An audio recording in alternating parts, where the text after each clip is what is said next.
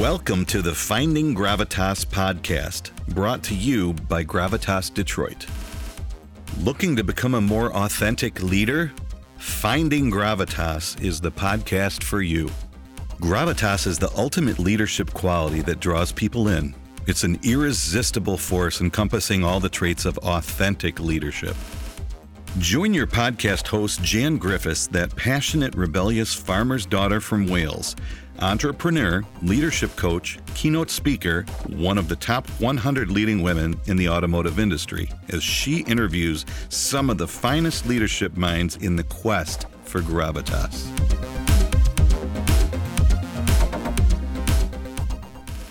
My guest today sits on the executive leadership team of Flex, a $25 billion company with over 150,000 employees globally. Flex is a supply chain solutions company encompassing design, manufacturing, logistics, and supply chain solutions.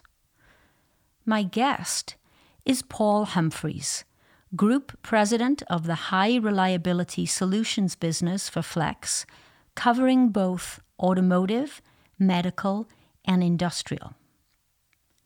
That's the official title. Here's the real story. I've known Paul for over 33 years. He's a fellow countryman. He's a proud Welshman, a Llanelli boy who did very well for himself both in business and in life. He was my first boss and later a mentor, having significant impact and influence in my leadership style and my life over the past 3 decades. He is without question an authentic leader. Paul, welcome to the show. Thank you, Jen. Nice to be here. Can you believe that we're sitting here? It's incredible, isn't it? Detroit, Michigan. I know. When you started off as a 19-year-old assistant, I never thought we'd be doing this. I know. Sending telexes in Borg Warner in the purchasing department, right? Incredible. And here we are. So, Paul, what is your story? So, as you know, I grew up in Wales, in a working-class town, Llanelli, which is known for its steelworks and its rugby teams. And my father was an electrician in the steelworks. My mother actually stayed at home and looked after us as kids. And, I wasn't the best student. I was probably known as the mischievous student. I was in trouble. Never with the police, thankfully, but always in trouble with my teachers and everybody else. But I went to what was called Llanelli Technical Grammar School. Went through, did my O-levels and A-levels there. And then moved on to university where I studied applied social studies. And so I had this view that I needed to leverage that capability, but not as a social worker. I always had an interest in business. And so I thought probably the most obvious career would be getting into HR. So that essentially was the sort of direction of my career. But actually my first job was with Ford in supply chain. I worked for Ford for 18 months. I actually hated it, to be perfectly frank. Not so much the company, but I didn't like the job. It really wasn't what I wanted to do. So then I went back to school and I did qualification in human resource management and started my career with Borg Warner in human resources.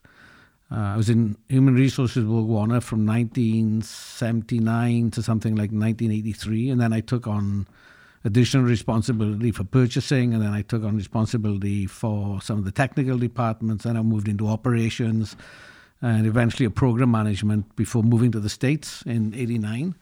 I moved to Detroit, to Sterling Heights actually is where I worked, and I lived in Rochester Hills. Started off as program manager for a big launch of a new program for Allison Transmission. But before long, I had human resources back. So I was ending up running human resources as well as program management. And then ultimately became the general manager for that business. Moved on, went out and tried to be an entrepreneur. And I say tried because I failed miserably. I moved out to Oregon. And then eventually moved back to the UK, worked for Allied Signal in automotive. And eventually, transitioned back to the US, working for Flex. And I've been now at Flex 20 years. I started off in global operations, running all the mechanicals business for Flex.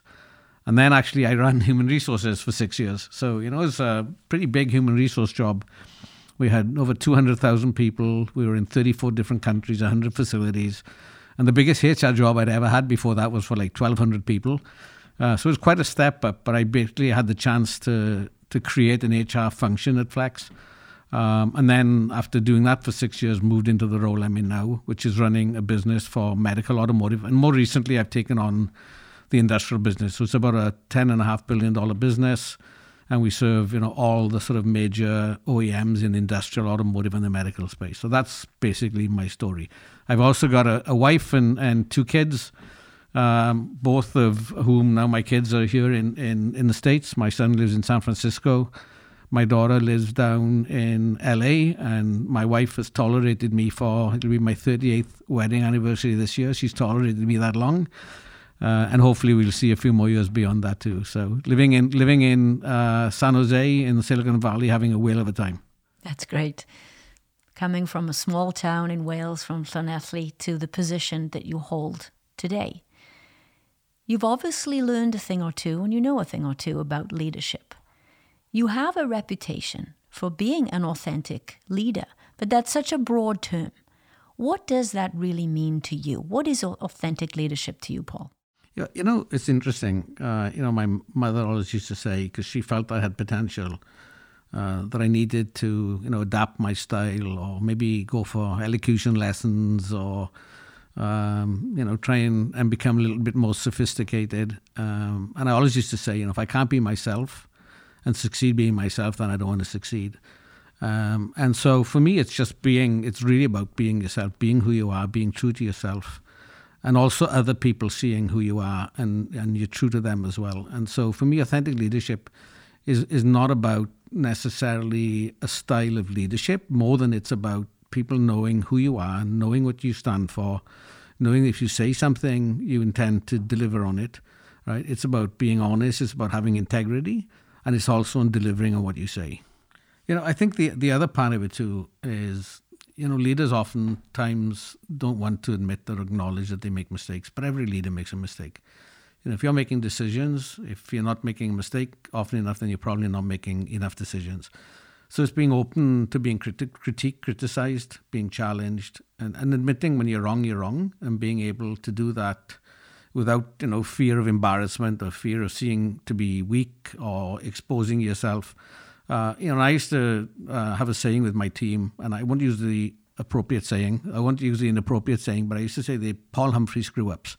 So, there were decisions that I made that I realized in retrospect were wrong, and I used to call them PHS, Paul Humphrey screw-ups, because I wanted the team to know that I was willing to accept my mistakes, willing to acknowledge them. And there's nothing wrong with making decisions and making mistakes, but at least own up to them and don't try and cover up. And by doing that, of course, you showed vulnerability and you made them feel safe. You essentially gave them permission to do the same thing. Absolutely, yeah. In the automotive industry, as you well know, there's a lot of judgment and fear. And I think that leaders today coming up in automotive struggle with this idea of vulnerability. What advice would you give a young leader coming up in automotive today, how to embrace this idea of vulnerability? I think everybody has their vulnerabilities. Nobody's perfect, right? And even if you admit to them or not, people recognize that they have them. And so you're only fooling yourself. You're not actually fooling anyone else. And so what happens is you may not be talking to them about it, but they're talking to each other about it. So there's no harm in acknowledging that you're not perfect, that you have your vulnerabilities, you have your weaknesses. And if you're honest with the people that work for you and share them, I think they respect you more for it. Yeah, and it is actually a sign of strength more than it is a weakness. Hopefully. Yeah. If it's handled right. Yeah. No, I would absolutely agree with you. So we talk about gravitas as being the hallmark or the ultimate trait of authentic leadership. What is that to you? What's that ultimate trait of authentic leadership? I think the most important thing for me about leadership is being inclusive, being engaging, being supportive, and you know me pretty well, also being humorous, but at the same time holding people accountable. So people know that when you ask them to do something, it's something that you're going to help them to be successful at doing. You're not going to just let them hang out there and, fail. You're going to do everything you can to support them. But you still have expectations. You expect them to deliver. Right? And to me, them knowing that is a sign of what I consider to be authentic leadership. People know what the expectations are. You give them clarity. You give them purpose. But then you hold them accountable for doing it. But they know that you support them in the event that they're failing. Yeah, and this I know to be true of you. And I will take you back to a situation, I don't know if you remember this, but I'm going back many, many years when I worked for you at Borg Warner. And you had this great idea. You thought it would be wonderful for me to have experience in indirect purchasing in the tool crib on third shift. Yeah, I do remember that. Do you remember that? Yeah, and you said, yes, you need to go and work in third shift. I was a 20-something young girl, and you threw me out there. And back then, that was in the 80s. It was a different world out on the shop floor than it is today. But I always knew, even though sometimes I couldn't see where you were going or why you were doing it. Sometimes I wasn't 100% sure. But I always knew I was safe and that you had a plan and that you had my back.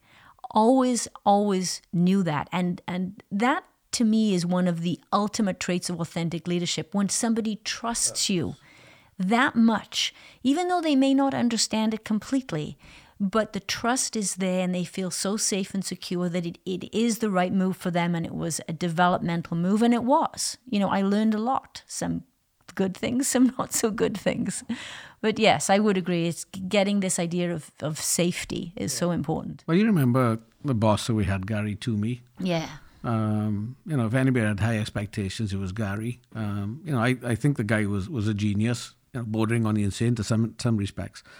But he was able to get out of people what nobody else was able to accomplish. And he was able to get people to perform at levels higher than they ever thought was possible. And that was including me. But I also knew that while he was expecting me to perform miracles, he was there ready to support me in the event that I failed. And so I think it's really, really important that you're not afraid to fail, that you don't not try things because you think, one, that you're not going to succeed, or that you're going to be embarrassed, or that people are going to laugh at you because you didn't accomplish what they believed you should have accomplished. Be willing to put yourself out there. Be willing to take a risk. And if you fail, at least you've learned from it. You haven't failed in the true sense because you're going to be a better person for doing it than if you had not done it. So that's the way I think about it. And I think of Gary Toomey as something that really, gave me that capability probably more than anybody. Yes. Not being afraid to fail is very important when you're creating an environment, when you're trying to nurture and encourage innovation. Because innovation, by definition, is trying and failing and trying and failing. How do you create that environment and encourage innovation? You've spent enough time in Silicon Valley now. You have a history with automotive, but you also know the Silicon Valley kind of culture. How do you create an innovation type of environment? Yeah. So to me, people think of innovation as people just dreaming stuff up and going out and trying to do it. But to me, there's a lot of structure, there's a lot of structure and discipline needed around innovation. First of all, you need an idea. Obviously, you need the idea. But then you've got to decide how we're actually going to cultivate the idea and make that idea a reality. And how do you actually execute on it? And so to do that, you have to turn that idea into a strategy. So, we were looking at setting up an innovation center, for example, in San Francisco. And we had a great idea of how we'd be able to compete against a lot of the smaller companies to give customers fast turnaround and to provide them with a source of competence they wouldn't be able to get necessarily from somewhere else. But what we didn't do is really understand what that source of competence needed to be. We didn't understand what expectations those customers had. We didn't understand the level of rigor that we traditionally expected to get from suppliers or customers, and that wasn't available from them. We didn't have the right contracts in place because they didn't have lawyers to review contracts that were 13, 14 pages long, right? They needed something on one sheet. So you have to, even if you're going to innovate, you actually have to take a step back, take the idea, but then have a real clear strategy on how you intend to execute against it. And we've had a couple of examples where we've been really successful in Flex in doing that. One was a software startup that we incubated inside that we ultimately spun off called Bright Insight. that literally started with an idea of how do you provide a medical grade IoT platform for healthcare devices, so you can actually connect any device that provides data back either to the patient, to the caregiver, or even to the pharma companies. And so we started with that idea, but then we had a clear strategy on how we intended to execute it. We had it laid out in 5 to 6 phases. Every phase we sat back and assessed and made sure we were on track. And then before we moved on to the next phase. So it was a rigorous, disciplined process, even though it was innovative. And obviously the next key is making sure that you select the right leadership team. And the right leadership team is committed to accomplish that, but also is committed to following the processes you put in place. I think that, as you well know, a lot of automotive tier 1 companies all have innovation on their agenda. Some understand it at a very deep level, deep and meaningful level, and realize that it's more than just creating the next widget. There's a lot more to it than that. But others still see it as I'm just going to give it to my VP of R&D or engineering and you handle innovation. But it's a part of your culture. It has to be for you to succeed. What advice would you give to perhaps a tier 1 CEO that might be listening today, how to embrace innovation and really make it a reality and not just another agenda item? I think one of the big challenges for for existing companies with innovation is what Clay Christensen called the innovator's dilemma.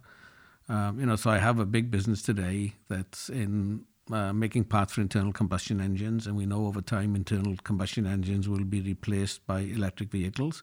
So I need to make the switch to my business and invest in something new. But if I have to report to the street quarterly and I still have to make my numbers, and I still have obligations to my existing customers and shareholders, I'm often faced with a conflict.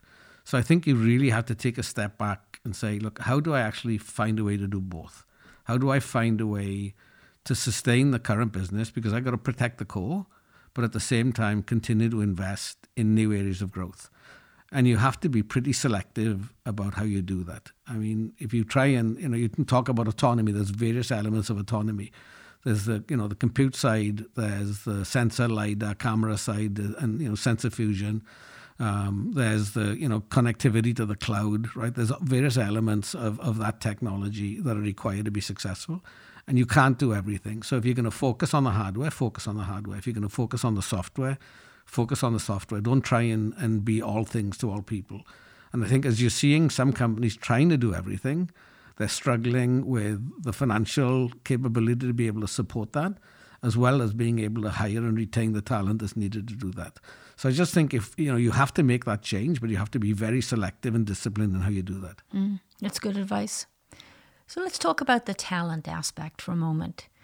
We hear the term millennials, which is a broad term, and now, of course, we have Gen Z coming into the workplace. What do you do to attract this new generation?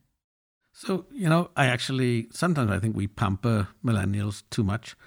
And I worry less about how do we attract Gen Z or how do we attract millennials or how do we retain millennials or Gen Zs. It's about really how do we actually attract and retain the best talent regardless of what generation they're from. And so to me, I think a key part of doing that is having a company that's values driven, right? That people, when they come to work for you, they know that you have an objective beyond just making the right financial returns for your shareholders. You have a commitment to the community, you have a commitment to your employees, you have a commitment to ethics and governance, you have a commitment to the environment, that you really focused not just on serving the shareholders, but you're focused on protecting and serving all stakeholders. And I think that, again, has to be authentic. There have to be examples of where you've done that. It's not just a marketing campaign, or a publicity campaign. People actually need to come into the organization and see that you're doing that you have an organization that's focused on inclusivity, that's focused on gender equality and equality in all ways. I think that's what attracts people. Ultimately, you want to have a workplace that's fun and, where people treat each other with dignity and respect. And your own capability is valued and rewarded. But I think people generally want to work for an ethical company that sees their objective as being more than just making money for shareholders. And I think if you do that, whether it's millennials or Gen Z or any other generation, you will attract and retain the right people. Yeah, I think there's a definite shift in consciousness. People connect with purpose more now than ever before. There seems to be a real shift in consciousness, and it's much more than just the metrics. It's much more than just an ROI. And that puts more on the leader to be able to articulate a vision like never before. Certainly when I grew up in the automotive industry, I couldn't care less about purpose. I really couldn't. I just wanted to know, I wanted a job, I wanted career progression, and I wanted a salary. I couldn't care what the widget was. It just wasn't even a thought that came across my mind. But we're in a vastly different time now. So this ability to tell a story and connect people to a vision is much more important than it ever was before. What advice would you give leaders that are out there, whether they're a CEO looking at their entire leadership team or just maybe a mid-level director or manager trying to connect a team, a group of people around their vision and really inspire this team? Any thoughts or any pieces of advice that you could give them? Yeah, I mean, I think, and I can give an example, I think a lot of it is creating a vision and a purpose that's beyond just what you're doing every day at work. So if you think of the automotive industry, we could make anything in automotive. But we chose to focus on 3 areas in particular: autonomy, connectivity, and electrification. And you can argue a lot of people are doing the same thing because that's where the growth is going to come from. But what we did is we took it back to some of the global mega trends and the challenges that the world's faced with. Zero accidents, you're going to get more congestion in cities, right? So you're going to get more pollution, you're going to get more accidents. You've got a concern with the environment and global warming. So how do you connect your automotive strategy with those larger global problems? So when you're talking to people about, we're going to make, battery backup systems, or we're going to make DC-DC converters, or we're actually going to focus on developing autonomous compute solutions, why is it that we've actually chosen to do that? Yes, of course, we've chosen to do that because we think there's growth and margin potential there, but also because we actually think we're helping to solve some of the great problems that the world is currently facing or will continue to face over time. So there's a connection to the world outside of work. And then when you start to think about how do you actually address the best possible solutions, you know that you're doing it with an impact beyond just the impact, as I said, to shareholders. You're doing it a much broader impact to the community, to the employees, and to your commitment to, improve the world. I think that's great advice. So you're a leader, you've inspired a team. And then, of course, we've all had the experience where there's that toxic employee who also happens to be the high performer. We've all been there. We've all had to deal with that person. How would you guide a leader today who was faced with that situation? The reason I ask you this very specific question, I just had a conversation with somebody the other day and said, nobody talks about this. And I think they do. Gary Vaynerchuk talks a lot about it. I follow him from a marketing perspective on social media. And he says, you just do not tolerate. You need to just get rid of that person immediately.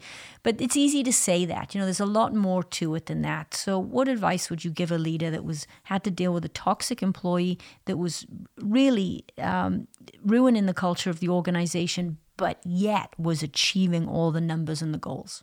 Yeah, Flex used to have a saying, it's all about results. And I began to realize it's not just all about the results, it's also how you accomplish those results. So the behavior, particularly of leadership, is incredibly critical and actually affects the behavior of the rest of employees. So if you can't lead by example, or you have leaders on your team that can't lead by example, you have to deal with that. And don't adhere to the company's values and principles. You can't ignore that. You can't say, well, they're a good performer, let them get away with it, because that just permeates the whole organization. And basically what it does is people then don't believe what you say anymore, right? So you actually lose the focus and the benefit from having a values-driven or a purpose-driven organization in the first place. So, but are you going to fire that person straight away? The answer is, I don't think so. What I think you do is you sit down with them, you explain to them what it is about their behavior that needs to change. You help them potentially by getting them a coach, right? By holding them accountable, giving them the chance to change and to improve. It may not be that often that will happen, but at least you're giving the person the best possible opportunity to modify their behavior to be effective. And if after that it doesn't work, then you have to get rid of them. And so to me, whether that's the style of leadership or whether it's being collaborative or being a team player, doesn't matter how smart you are and doesn't matter how competent you are. If you can't operate as a member of a team, if you can't collaborate, if you can't engage with others, you actually have no value to the organization whatsoever. So to me, yes, you have to deal with it, but you have to give them an opportunity to improve first.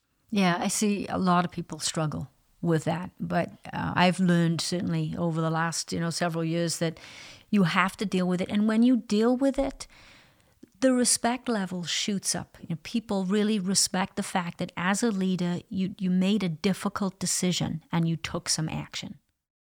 Yeah, I think if you don't do that, then you're going to lose the respect of all the people who are behaving in an appropriate manner and who are providing leadership that the rest of the organization admires and respects. If you don't deal with the person that isn't doing that, then you're basically not being true to yourself. And that goes back to, authentic leadership, I guess. Yeah, you're right. Let's talk about this idea of being a workaholic and working long hours.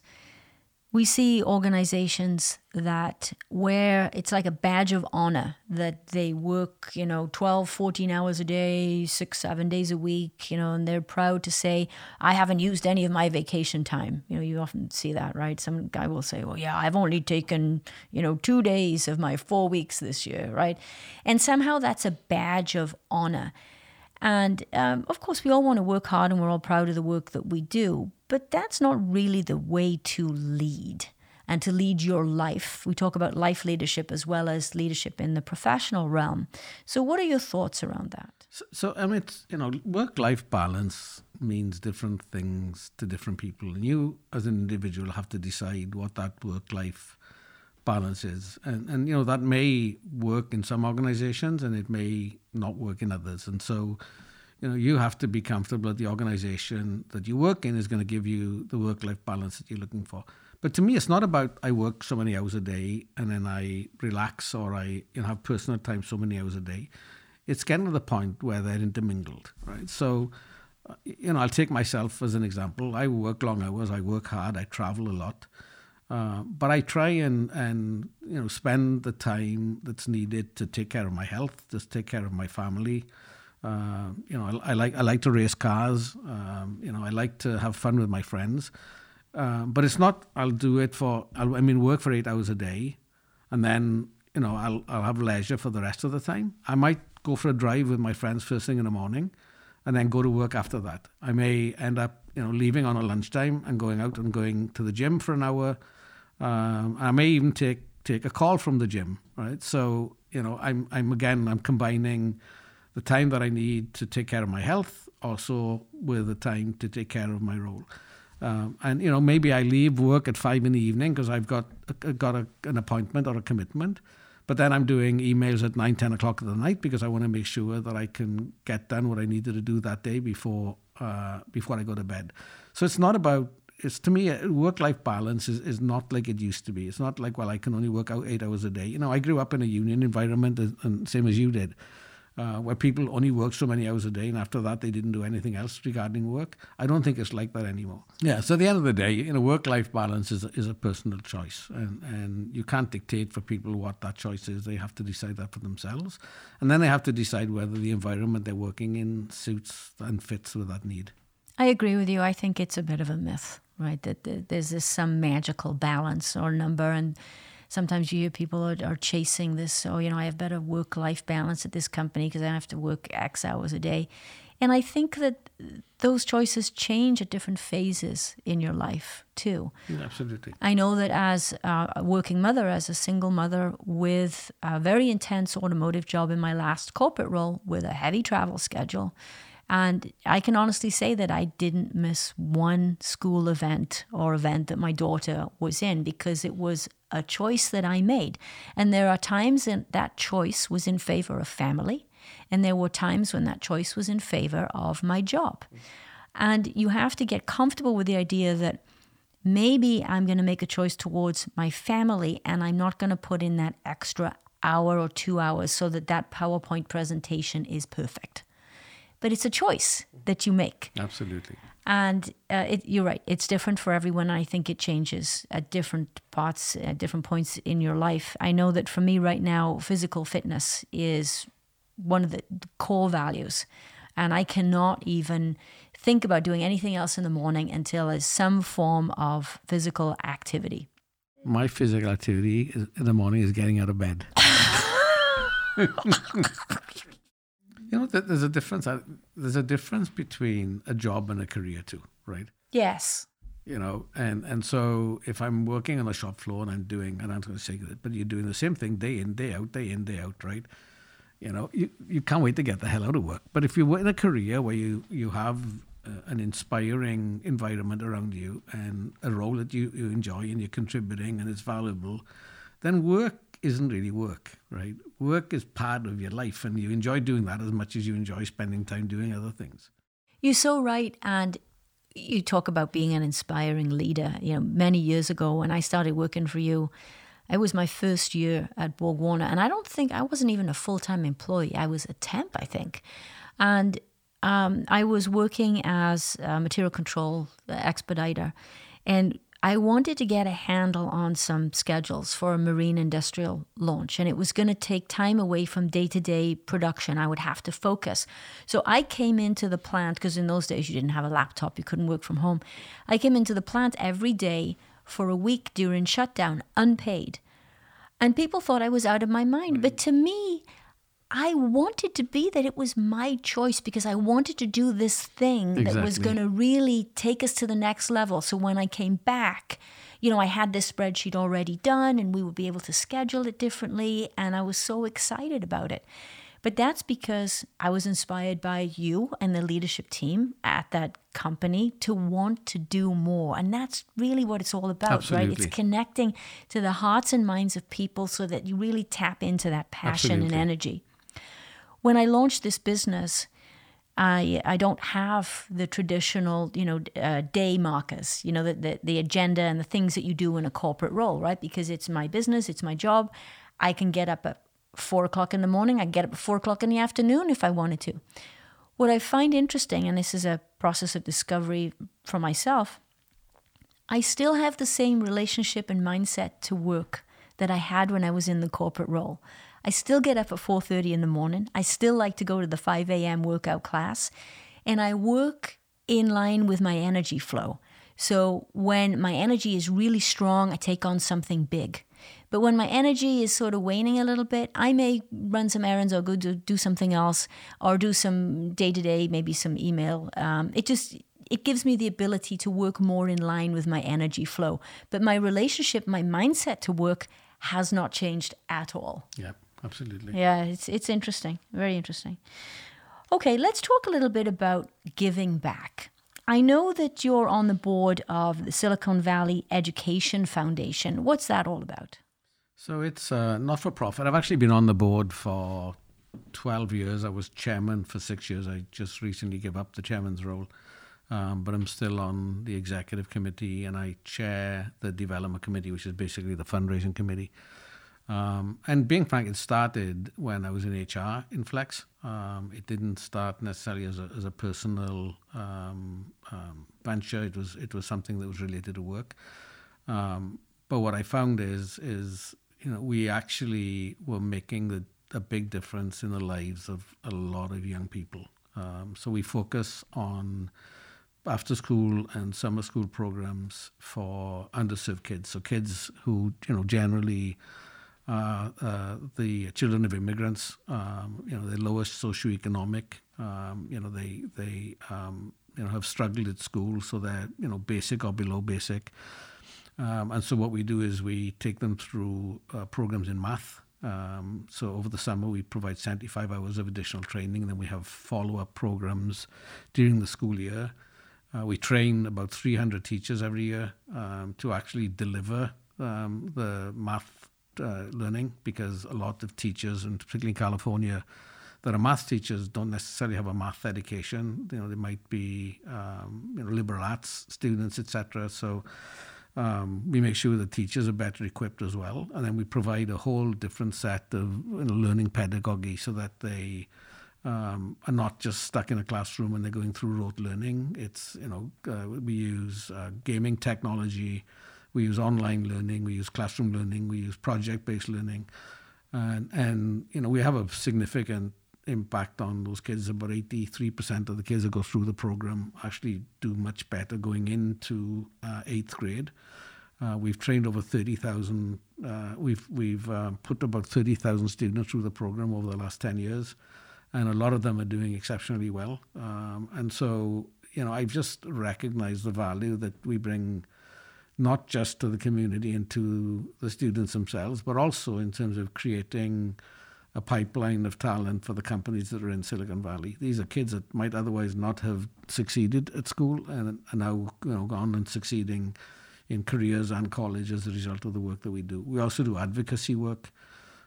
So we advocate on behalf of the students, and we do tech in the classroom. So we're bringing technology into the classroom to help to facilitate a better learning experience for the kids. And it's something I've gone to the point where I actually love doing it. I've learned a lot myself through this process. I've made a lot of good friends, but I also see the value that we're having, particularly in certain areas of Silicon Valley that are struggling socioeconomically. Okay, that's great. Looking back, what advice would you give to your 25-year-old self in today's environment, knowing what you know today? So, I think the one thing I've learned, and I just reached a milestone. I just had my 65th birthday. And I think the one thing that I think more than anything is you're on a never-ending learning path. Don't think at 25 that you know it all, or you have all the answers, or there isn't, I've been through university and I've got my undergrad and I got my master's and, now I can conquer the world. You're going to be learning something every day, but you need to be open to that learning, and you need to recognize that you're going to improve, literally every day of your life. And so I think, to me, that's a really, really important part, is make sure you're always open to learn more and you're willing to put in the effort to learn more. I think the other thing too is particularly if you've trained as an engineer or a scientist, the hard stuff is not really the hard stuff, it's the soft stuff. It's how you work with people. It's having empathy, having the ability to inspire others to be effective, being supportive of others, being collaborative, being team-oriented. It's not necessarily about you. It's about how you work with others and how you relate to others and the contribution that you can make to a team. And so as I think back over my career, I've tried to do that. I'm sure I haven't succeeded wholeheartedly or all the time. But those are the learnings that I've had in my life that I think are applicable to my 25-year-old self, and the things that I would, encourage any 25-year-old to think about. Yes, I know that when I look back, when I was 25, I was pretty sure I knew it all, and you tried to help me see that I didn't very nicely. But one thing that I remember that stuck with me over all these years is that, as a young woman in automotive, all excited about a career and taking on all these different challenges that you would throw my way, if I encountered difficulty with somebody, I would run to you, and I would say, well, this guy said this or did this and did that. And you trained me very early on. You would say to me, and have you sat down and talked to him about it? And, you only have to do that a couple of times. And it sounds so simple, but it had such an impact because it taught me to have the conversation, right? To not run away from it and not judge, but to really take a moment to understand the other person's position. And I see so many relationships today in the working environment that fall apart because people don't take the time to listen to the other person's position and find a solution. And you trained me to do that very, very early on. And it's funny, but that stuck with me over 3 decades. I'm glad that at least you're doing something for me, so that's good. Yes, I did. Okay, so as we come close to, I hate to say the end of a career, because I don't know, I can't even imagine you ending your career. I'm not ending my career. No. But what is your legacy? What do you want to leave behind you? I think more than anything is that I've created a direction or a sense of purpose for the people that work for me and for the organization that I work in. And when I eventually move on, I've left a team of people that will not only carry that on, but improve it over time. Again, it's really not about me. I don't necessarily want to be remembered for me. I would like to be remembered, though, for somebody who, had a tremendous passion and commitment to the business, did what they thought was right, and built a team that was able to continue doing that. And again, as I said, improve upon it as appropriate. Yeah, and that's a great legacy to have. Well, I think that we may have to provide some sort of explanation as to how to spell Llanelli, and I'm not sure that people will understand all of this podcast with 2 strong Welsh accents. Just call it Saucepan. But it has been an honor and a pleasure to have Paul Humphreys on the show today, a man who has influenced my leadership style and my career, and as we said earlier, my very first boss. So Paul, thank you very much for your time today. My pleasure, Jan, as always. Thanks a lot. Thank you. If you enjoyed listening to this podcast and you found something of value that will help you on your quest for your gravitas, then please share with your friends and colleagues and subscribe. Visit us at gravitasdetroit.com to find out more.